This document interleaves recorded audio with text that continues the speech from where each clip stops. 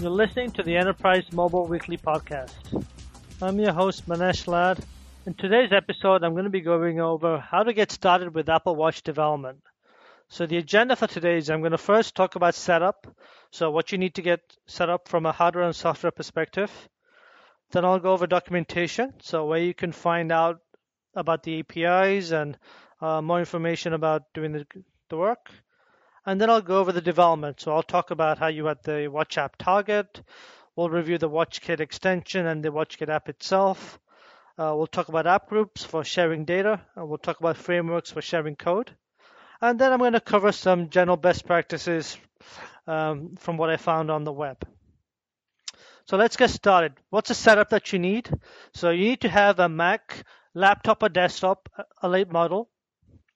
You need to be running Xcode 6.3 or above. That's going to be available from the App Store, so everything is public. So that Xcode is going to give you an iOS simulator that now has a watch simulator built in. But the limitation is that it only gives you a little square, and the square can simulate the 38mm or the 42mm watch. But the downside is the simulator only has a black square. It doesn't show you the frame of the watch or the different watch bands. So that makes it really hard for you to visualize what your app is going to look like on a device. Thankfully, there's a tool I found online for free. It's called Bezel. You can download this tool at infinityapps.com/Bezel. Basically, it runs in conjunction with your simulator. So whenever you simulate something in the iOS simulator, you can see the same thing running within the Bezel simulator. And you'll see your watch app running in the context of an Apple Watch frame and the different band combinations, and you can swap them in and out. So make sure you go ahead and get Xcode 6.31 and Bezel. You have your option of writing your app in Objective-C or Swift. And the only prerequisite is that you already have an iPhone app. An Apple Watch app is designed to be an extension of an iPhone app that you already have. Let's talk about some of the documentation. So the documentation can be found on the Apple Developer Portal. So if you go to developer.apple.com/WatchKit, you'll find a huge range of resources available to you. So the two main documents I would recommend you take a look at are the Human Interface Guidelines and the Apple Watch Programming Guide. So the interface guidelines are going to tell you how best to design the UI of your application, what the best interfaces are for the watch. And the programming guide is going to get you started with everything you need from a programmatic point of view, everything from the life cycle of your watch app to all the different ways that you can, all the different interactions you can have with a watch app. Also, what's useful is I found a couple of tutorials online that were really handy. RayWonderlic.com has a Swift WatchKit tutorial with 2 parts, so do a Google search for that. That was pretty useful for me. And another website that I found that's really, really useful is called WatchAware.com. They seem to have previews of nearly every single Apple Watch app that's been released to the App Store or is about to be released. So that can be a really good website for you to look at to see what other developers are doing with the Apple Watch, what do some of the UIs for the different apps look like, and what's possible. So let's talk about the development overview. So what I want to first go over is what you can do with a watch app. So if you look at the Apple developer website at developer.apple.com/WatchKit, by the way, WatchKit is the actual framework for building watch apps. There's 3 different modes that you can have your app be in. One is the WatchKit app itself. So this is an app that runs on your watch, and you can interact with that application, and you can launch and control your app using the unique methods that are available to the watch. Another thing you can do with your watch app is something called glances. So glances are a way for you to provide read-only information that's timely to the user with a quick swipe on the watch. It's similar to the notification center on the Today view on your phone itself, so you can have some really quick information, such as a Twitter app could have recent tweets that show up. Or if you have a timer, it'll show you the current countdown climber. The other thing you can do in your app is have actionable notifications. So So WatchKit actionable notifications allow the user to take action on something right from their wrist. So for example, the home automation app could allow the user to turn off the lights, for example, when they leave the house. So those are basically the three ways that you could have three different ways you can have a watch app. So now let's go ahead and talk about the actual how do you add a WatchKit app to a iPhone app that you may already have. So open up Xcode, open up your iPhone app, and basically you're going to be adding a new target to your application. The target is the Apple Watch. So basically you'll go to File, New Target, and you will select the Watch app or WatchKit app. On the left-hand side on the iOS, you'll see Apple Watch as an option. And so as you select WatchKit, you'll get a couple of different options. You'll get a choice to pick the language, so Objective-C or Swift. The actual watch app is actually a storyboard with a bunch of scenes, so you get to pick what scenes you want to include. So you can have a notification scene, a glance scene, so those are both optional, as well as your app itself. So once you select the options that you want, you hit finish, and it's going to create two different sub-projects within your iPhone app. So the two sub-projects it's going to create is a WatchKit extension and a WatchKit app. So I'm going to kind of go over the different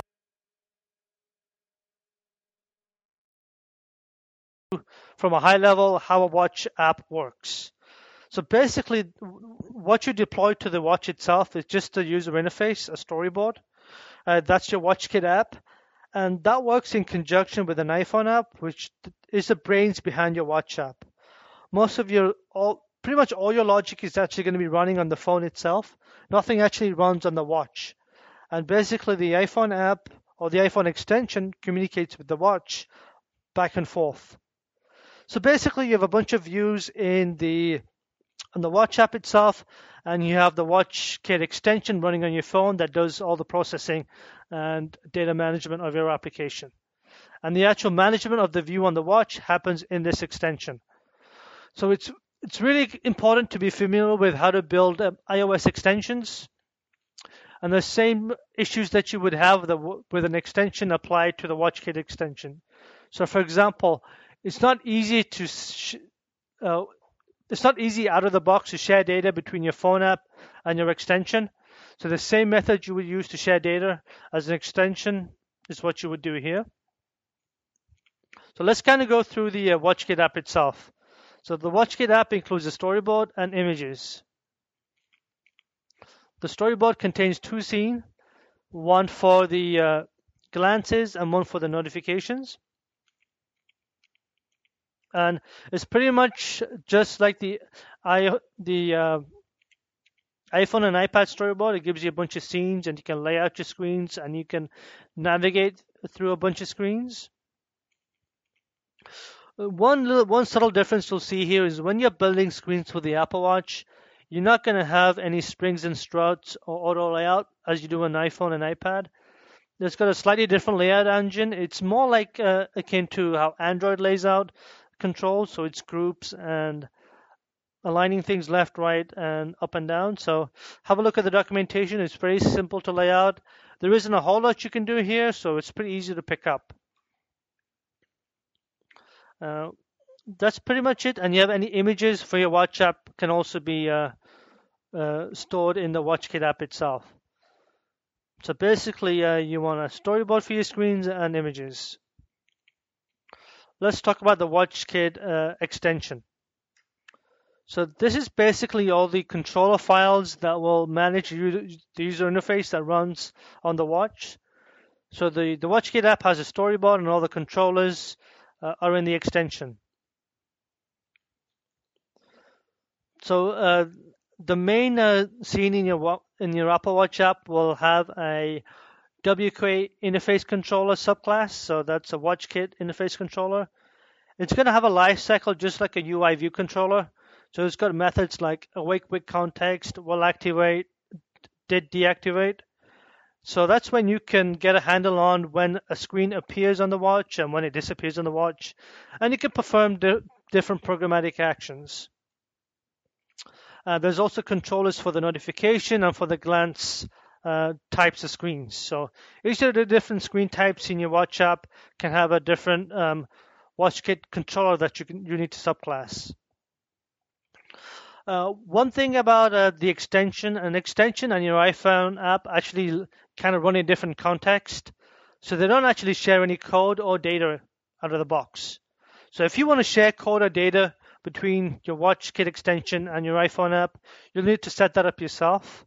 The reason why you'll want to do that is you may want to share data between your watch app and your iPhone app so you can sync data between the two. So for example, you may have an app that is a to-do list app. You want to make sure that when you add a to-do list item on your watch, that it also gets added to your phone app. So the way you share data between the watch app and the phone app is to use a mechanism called app groups. So app groups are pretty much a method to create a shared container to store data. So you could store a SQLite database, flat files, even a cold data model could be stored in an app group. So basically, you'll set up the app group within your extension and your iPhone app, and then you'll have the data stored in this common area. You set up app groups within the Apple Developer Portal in the same location as where you set up your your app IDs and your provisioning profiles. So you can create a shared storage area called an app group within the Developer Portal. So that takes care of sharing data between your watch app and your phone app. Something else you'll find is, especially if you're using something like core data to store your data, you may have plumbing code to initialize your data model and to insert and delete data. So you may have a data controller class in your phone app, but you don't want to have to rewrite the same code again in your watch app. So a recommended approach is to have a shared framework to put any common code in the shared framework. So basically, I think from iOS 7 onwards, iOS has the concept of a shared framework. So you can put any common logic within the framework, and then whatever classes you have there, you can leverage in your phone app and your WatchKit app. So in my project, I have a framework called something kit, and I have a data manager class that manages the manage object context from a core data model. It has methods for inserting and deleting data. So basically, no matter if I'm running, no matter if I want to add or retrieve data from my watch app or the phone app, the same data is being used and the same code is being used. So that's at a high level what you can do with your how you do your watch development. So let's go over what I just talked about. You'll initially add a target to your phone app. That's going to create a watch app extension and a watch app itself. The watch app extension are your controller classes to control the UI on the app itself. So the extension runs on your phone, and that's where all the processing for your watch app occurs. The WatchKit app itself is basically just a storyboard with no controllers running on the watch itself. It's just the UI. There's two strategies you need to think about for sharing data and sharing code. App groups are a way for you to share code between the app and the extension. And the framework is a method for sharing code between the extension and the app.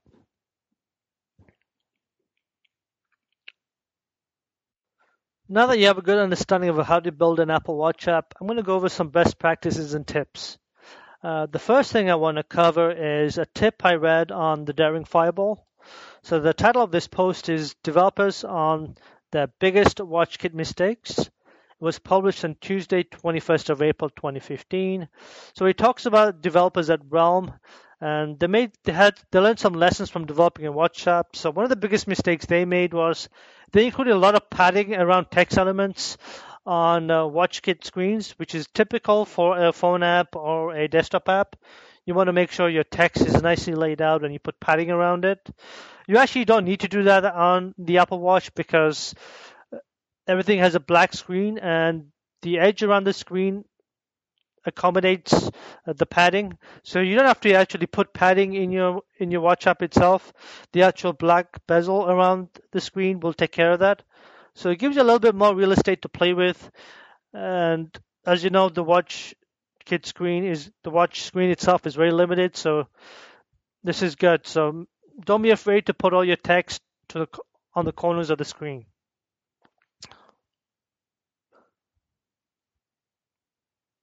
The next tip I want to cover is on Apple's WatchKit page. There's a link to a WatchKit development tips page. So I'm going to kind of talk through some of the tips and tricks that they recommend. So on the Apple Watch itself, animations in the traditional sense of iOS development are not available.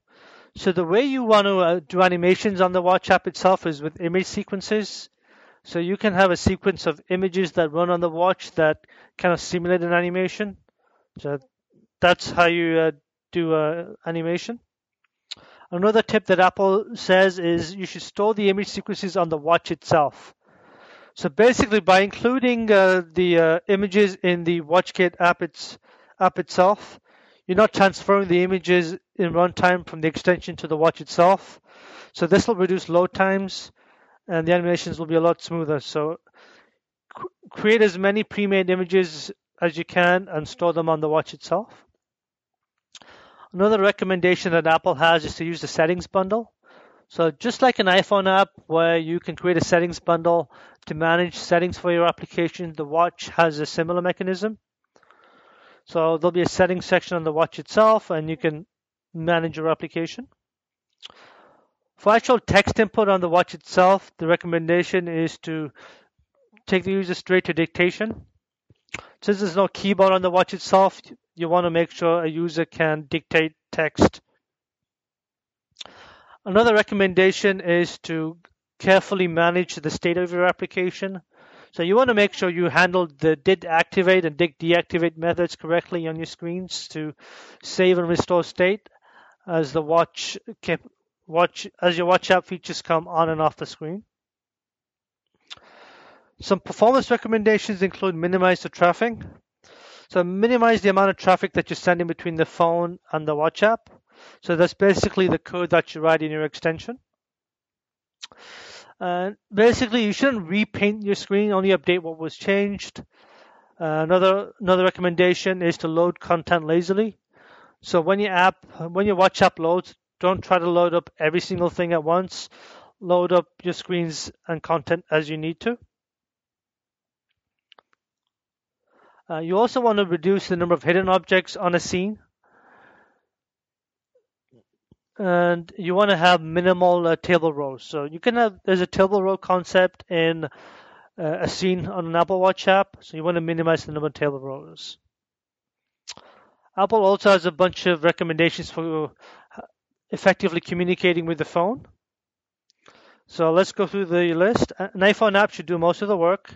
So that's the same thing as I mentioned before. All the heavy lifting will be done on the phone itself. You can share data with app groups. So you can store code data file there. You can share resources in that location. You can also store a user defaults file in the app group. You can also take advantage of handoff. So you can easily move between a watch app and a phone app. So take advantage of the handoff API to make that happen. And you can share code with frameworks. That's something we already covered.